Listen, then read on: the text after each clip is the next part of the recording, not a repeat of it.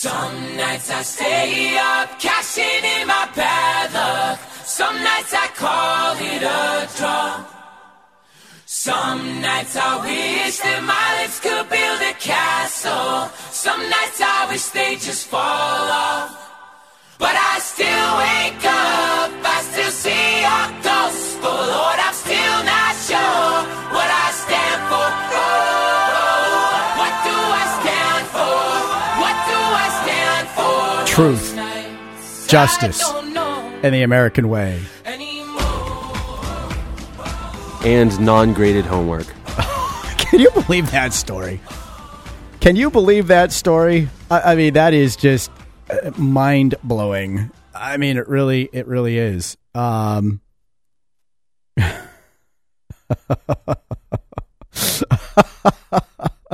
can't wait till they stop grading quizzes and tests, too. Oh, yeah. Well, you know, I'll tell you, one of the things that's happening in schools a lot now, and it blows me away. And this was, I'm not going to sugarcoat this. This was actually happening in the STEAM Ahead program at West High School, which is one of the reasons why when they did this PhD study on the efficacy of the blah, blah, blah, blah, blah, you know, I opposed it because I said, well, are you going to take into account the fact that the kids in the STEAM Ahead program get 2 bites at the apple on their tests? Well, what do you mean? Well, if they don't like the grade they get the first time, they get to take the test again. I said, and I know, because human nature is what it is, I know there are kids in those classes that aren't really studying for the tests. They take it the first time to see what's on the test, then they study, then they take the test the second time, and they get a better grade.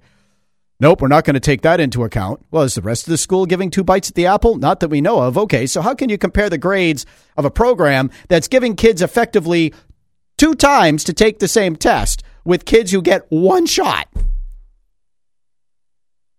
So you might as well not grade the test. Well, the important thing is that they learn. Oh, so what you're saying is the important thing is that they learn what you've put on the test, not that they know the material well enough that they can take any test on the material that you give them because they studied for it. Yeah, that's called preparation. You know, there's something, believe it or not, I'm a trained professional salesman. I know, guy across the window, he's looking at me like, okay, Ralph, I get it. You know? And one of the things that you're taught in sales is that piss poor preparation leads to piss poor performance. I mean, I hate to put it that way when you're, you know, eating your cornflakes and sipping your coffee, but that's the case. And then they say, well, practice makes perfect. No. Perfect practice makes perfect. In other words, practice it the right way and you will get the right result. You will learn to do the right thing. That's kind of like the point of homework, right? Teacher goes through the lessons in class. You do a couple examples. You get the theories. Boom, boom, boom. Okay, I think I got this. Great. Here are your 20 questions to show that, you know, your 20 homework problems to show that you understood it. Bring it back to me. I'm going to review it. I'm going to grade it. It counts. It matters. Right? So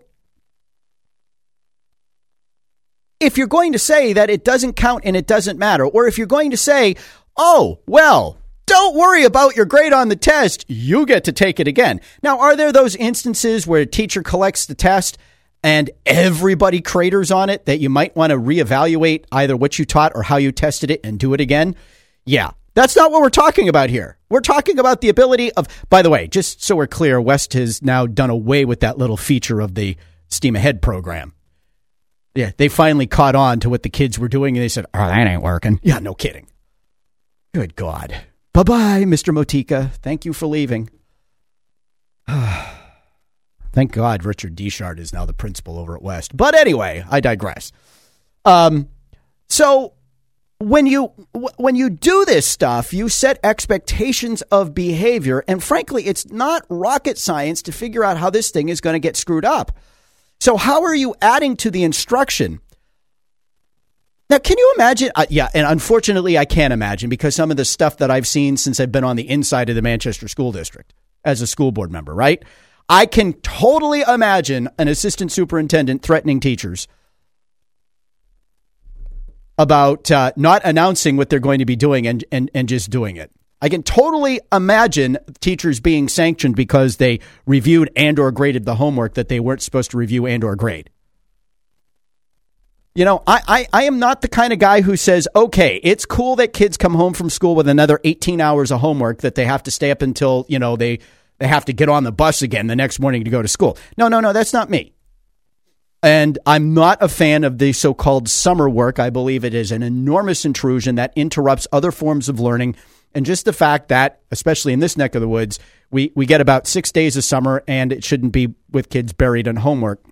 And I really didn't like it when we, take what little vacation that we take as a family, and my kids are, get their books in tow so they can do their geometry or whatever the hell it was, while they're on vacation. So so don't get me wrong, I'm not a big fan of this. But, if the English teacher wants you to, write 5 paragraphs to demonstrate that you understand the grammar. Oh, wait a minute. We don't teach grammar anymore. But to understand that you comprehend something. If the math teacher wants to give you a chapter in the book for homework so that you can show that you mastered what was taught in class, okay, I'm okay with that. Kid comes home with 20, 30 minutes of work from, 3 or 4 classes every night. I'm okay with that because to me, that's an extension of what they learned in the classroom. And if they're struggling with the homework, then the teacher ought to be able, yes, to say, little Susie, doesn't look like you're quite understanding this math equation that we taught. So let's review it again. And you're not going to see that as the teacher unless you're doing it on the homework until, of course, you get to the test. And at that point, the kid has just bombed the test. Well, what good does that do? Well, I suppose in a system where you get to retake the test, it's not a big deal. So maybe that's Merrimack's next step to try to correct falling test scores as a result of their stupid homework policy is the retest feature, where you get to do the same test and get a better grade. But is that really working to learn the material? I don't know. Doesn't seem to me to be the case. But I know. I don't have alphabet soup after my name. I'm not a trained professional educator. I'm not a wizard of smart.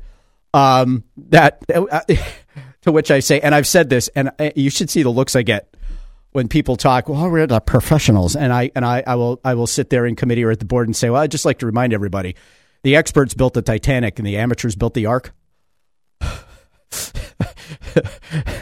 Noah lived to tell about his trip, and well, not many people on the Titanic did, right? So, but these fads, these theories, this stupidity, and what did Bob Bevel say that should have rung a bell with everybody because it has been the epicenter of the fight that we have carried on in Manchester from these airwaves for 6 years and for the last 2 as a school board member. And that is, what evidence do you have that A, a problem exists and that needs to be corrected, and B, your correction is the right one? There's never any data in any of this crap, only a bunch of BS that supposedly justifies the recommendations. But one of and I hate to say this, but one of my favorite things as a school board member was being the lone vote against the distribution at the cost of $90,000 of a book series, a series of books throughout our elementary schools. Okay, now I oppose that for a number of reasons, not the least of which is they were using very emotionally charged topics and books with kids at very young ages, much too young in my opinion, to intellectualize the material, whether it was on slavery or race or the environment. I mean, come on. And some of the stuff they were doing in this thing, just awful. Awful, traumatizing to little kids. But that aside, I asked, what evidence do you have that using this book series the way you're proposing is going to improve the literacy of our students? You know what the answer was? Yes. Well, we've only been piloting it for 6 months. We don't have adequate results yet to know whether or not it's working. I said, so why are we doing it? Oh, because the teachers are so excited and you should walk into their classrooms and see these wide-eyed little kids so engaged. I'm like, yeah, because you're scaring them half to death when you got bulldozers running over penguin habitats in the Antarctic in the 2nd grade. They're probably scared out of their minds. Of course they're wide-eyed. But anyway, literally 6 weeks later, Guess what we got at the Curriculum and Instruction Committee? We got the test scores, the standardized test scores from our Title I schools, including the ones that had used this magical, wonderful pilot program that got spread at a cost of $90,000 to the entire school district. And of the 8 schools on the agenda whose test scores we have, can you guess which ones were the worst in the district? The one with the pilot program, which led me, your ever irreverent school board member, to say, why didn't we wait for this data to come out and then figure out what the schools that met or exceeded their benchmarks did so we could spread that through the district? Well, the principal of the school has determined that they weren't testing correctly. And instead of using the computers, instead of having the kids test in the computer in the classroom, now they're going to do it in the library, or what was the library. So they had every reason why. I'm like, wait a minute, you only get to 88% of your goal. I get this school here that's at 103%. I get this school there, it's at 108%. I get this school here that's at 100%. Why aren't we walking into those schools to find out what they're doing? Why are we using the school that had the least result? Oh, but apparently the most excited teachers and students. I'm still waiting for an answer to that one beyond the, well, they're gonna change how they tested. I don't remember if it was from the library to the classroom or to the classroom from the library. I don't remember, but this is the kind of crap you deal with in education. So now in Merrimack, we've got a wizard of smart, a PhD, who says back in May, he determined that they would stop. Well, I guess I'm not sure what they determined. First, it's going to be no homework, then no grading homework, then no grading minor homework. And a school board that pulled the three-monkey, see no evil, hear no evil, speak no evil routine twice. Now, I will tell you, that school board, in not taking any action at all, gave its blessings to what the administration did. Shame on them. They don't know what their role is. Maybe they agree with it. And the best way to agree with it is to not make a motion to support it, but not to not make any motions to counteract it. But apparently, the whole idea of reinforcing classroom lessons with relevant homework to both determine whether or not the kids get it and help them master the skill is now something that is going to be left to the honor system because, after all, it's the kids' responsibility to educate themselves. You know, that guy needs to be smacked. And thankfully, Bob Bevel, parent, is going to put up a fuss and a fight, as he should. But, folks, I tell you all the time, and we provide you with example after example after example of why this is true. If you don't realize that you are the cat and they are the mice, and that they will play if they don't think you're paying attention, you have got to change your thinking.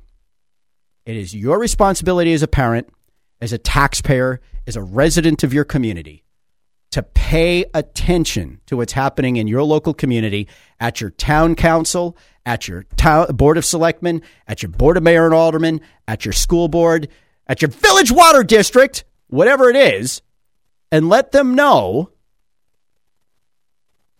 that you're not going to tolerate this foolishness. And if your elected officials aren't willing to do the work, there's a simple solution. You might not like it, but it's true. Either support the opposition, which rarely materializes in these communities, by the way, or be the opposition. You get what you deserve in government, and what you deserve is what you fight for. This is Gerard at Large.